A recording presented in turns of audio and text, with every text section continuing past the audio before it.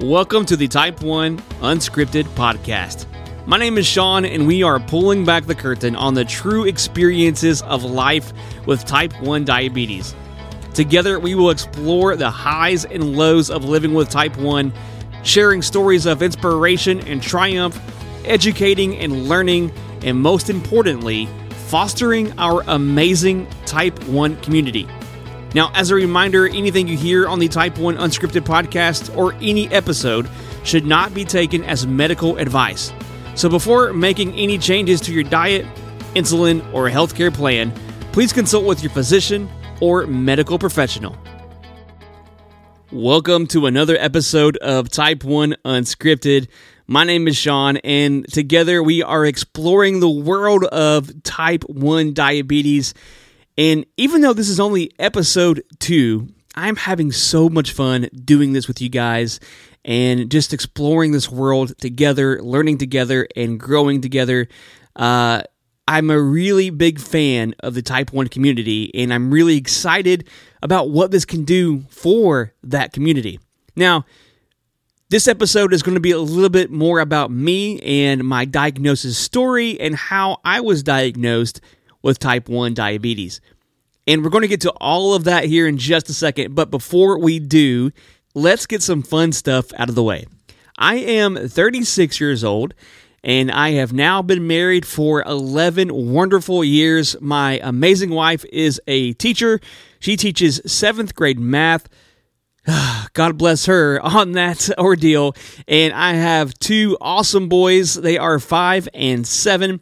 My youngest just started kindergarten, and my oldest, while he does not have Type 1 diabetes, he does have a disability or a genetic disability called 22q, also known as DiGeorge syndrome.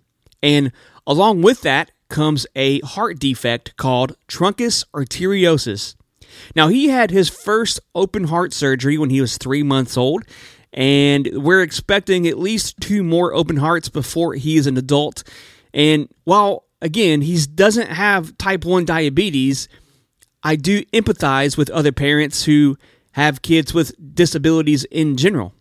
And while I don't think it makes us any wiser than any other parent out there, I think it does help provide a fresh perspective on life in general, if you will. But you know, being a parent is awesome. It's a blessing, and I wouldn't trade it for literally anything in the world.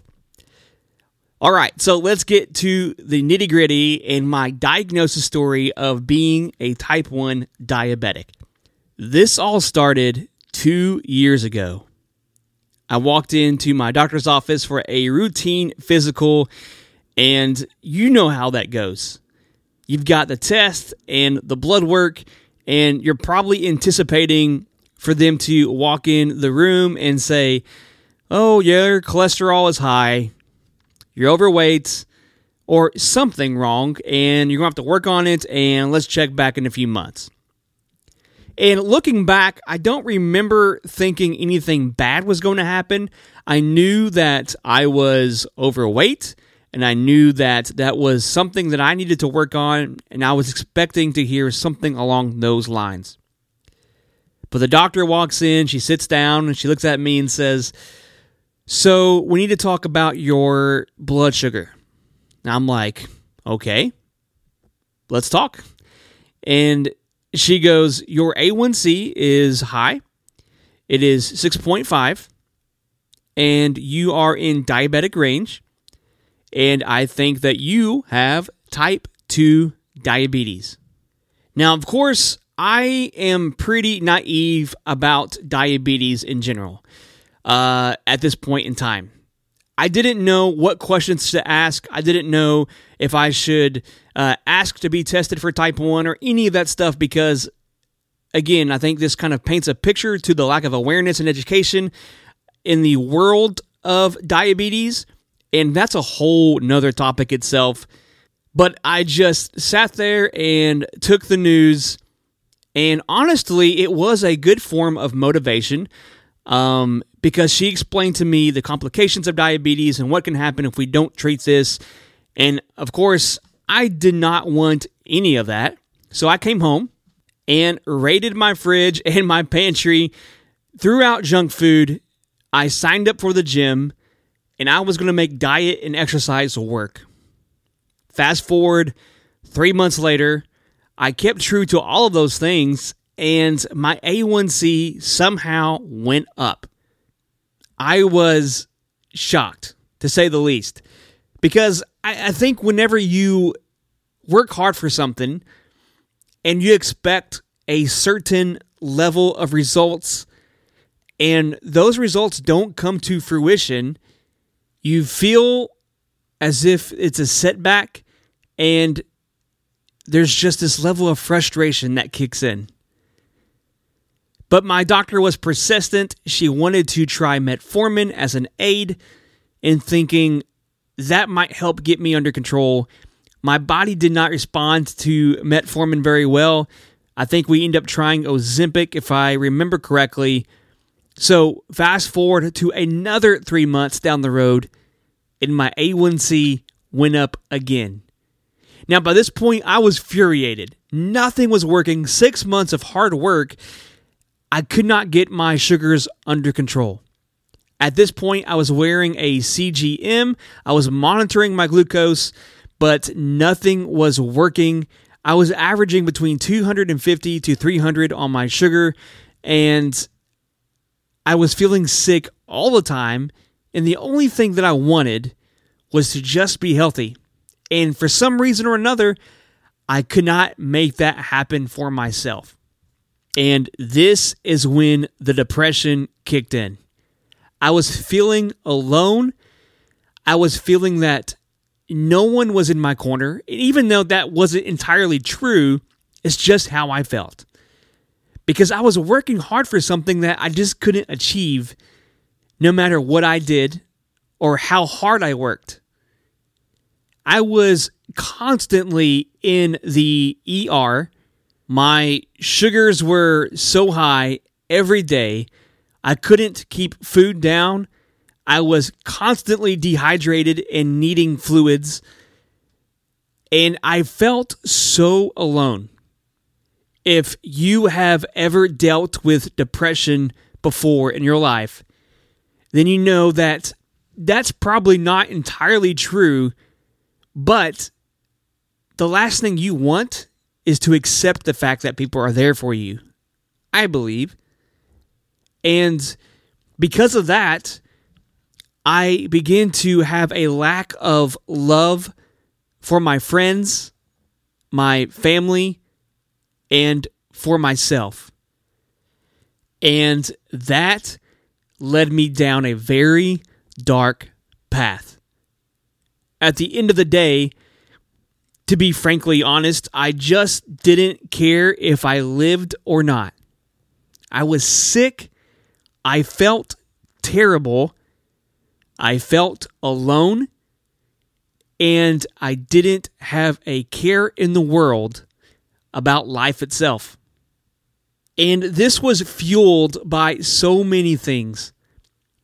But one of the ones that kind of pushed me over the edge was I went to my doctor and I finally worked up the courage to ask about other tests. Maybe, just maybe, type 2 is not the right diagnosis. And their reply was, well, before we do something that drastic, we want to try all of the things first.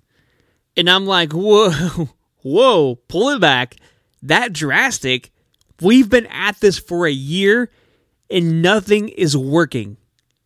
At this point, I felt that I was not being listened to. I felt that my wishes were not being heard.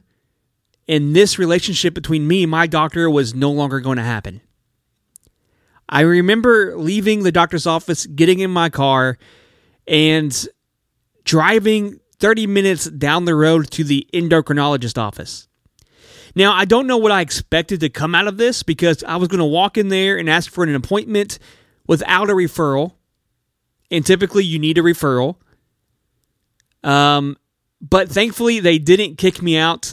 They were very understanding and I got an appointment for 2 weeks later. Fast forward 2 weeks later to my appointment. My endocrinologist walks in. She listens to the whole story of this whole last year and what's been happening. She had some concerns. She was leaning towards maybe I've been misdiagnosed, but she wanted to run the test, which is all I wanted at the end of the day. I just wanted to run the test. So she ran my C-peptide. She ran a test to check for antibodies, and guess what? It came back negative. Yeah, you probably thought I was going to say positive, but it came back negative. And yes, this frustrated me even more, but I finally had a doctor that was listening to me and was understanding my frustrations with everything that was happening. And she provided some possible solutions that maybe you're a insulin dependent type 2, maybe that you need some insulin just to help you get through the insulin resistant stage. Let's try some things out. So I was put on insulin and I was doing multiple daily injections. And while it did help a little, it wasn't bringing down my A1C. I was still having trouble with the high sugars. So we tried this for 6 months. And come May of this year, I go back to her and say, look, I know that you don't think it's going to change anything, but I have a gut feeling. Can we please, just please, run those blood tests one more time? And she agreed. She did not push back at all. She's like, absolutely. Again, from my perspective, I don't know if we'll see a change, but if you want to run the test again, I will gladly order the test again. So she ordered the test again. At this point, I am in an airport. I'm flying out for a business trip, and the test results show up. And you talking about, I have never been more afraid to open that test result of anything else. And I know there's much more scary test results out there, but I just wanted answers. Then a solution, but at the time, I just wanted answers. I opened the test up, and guess what? It came back positive for type 1 diabetes. I had a small trace of antibodies, but my C-peptide was really low. My pancreas was no longer producing insulin, and as it turns out, I was likely in a long, very long honeymoon phase. Now, talk about relief for a second, because I felt like I finally got something that was pointing out all of the issues that I have had for the last year and a half.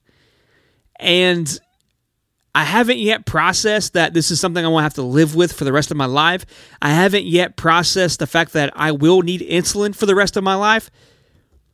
But I did feel a form of relief that we had an answer. Time goes on. I get put on the insulin pump. I am on the Omnipod 5. I love it, by the way. It's fantastic. And I've been on the pump now for 3 months, and I have successfully brought down my A1C from 9.9 to 5.7. Now, this wasn't all the pump's doing. It did play a huge role, don't get me wrong, but when I was in that depressive state, I also gave up eating healthy and working out, and I wanted to pick that back up. Even though I knew that type 1 was not something that could be reversed, I figured that I could probably make this a little bit better for myself, and I was determined to bring that A1C down. And right now, in my current state of being a type 1 diabetic, I am now struggling with the acceptance of being a type 1. I got the results, I got answers, and now I'm in that stage of, okay, I have type 1 diabetes and it's here to stay. It's not going anywhere. And you can really feel that on those roller coaster days when you have all the highs and all the lows and you're just feeling crummy and you just want to go to bed and forget that this all ever happened. But the reality is, this is not going away. And I'm really trying to stay positive. I'm trying to keep my mental health in check.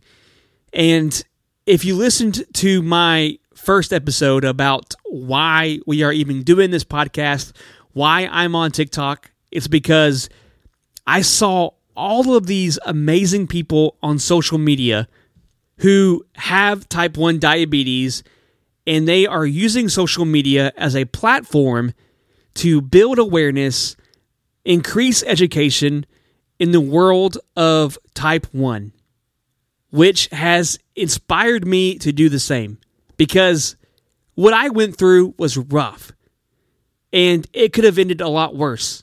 When I got depressed, it could have ended very badly for myself.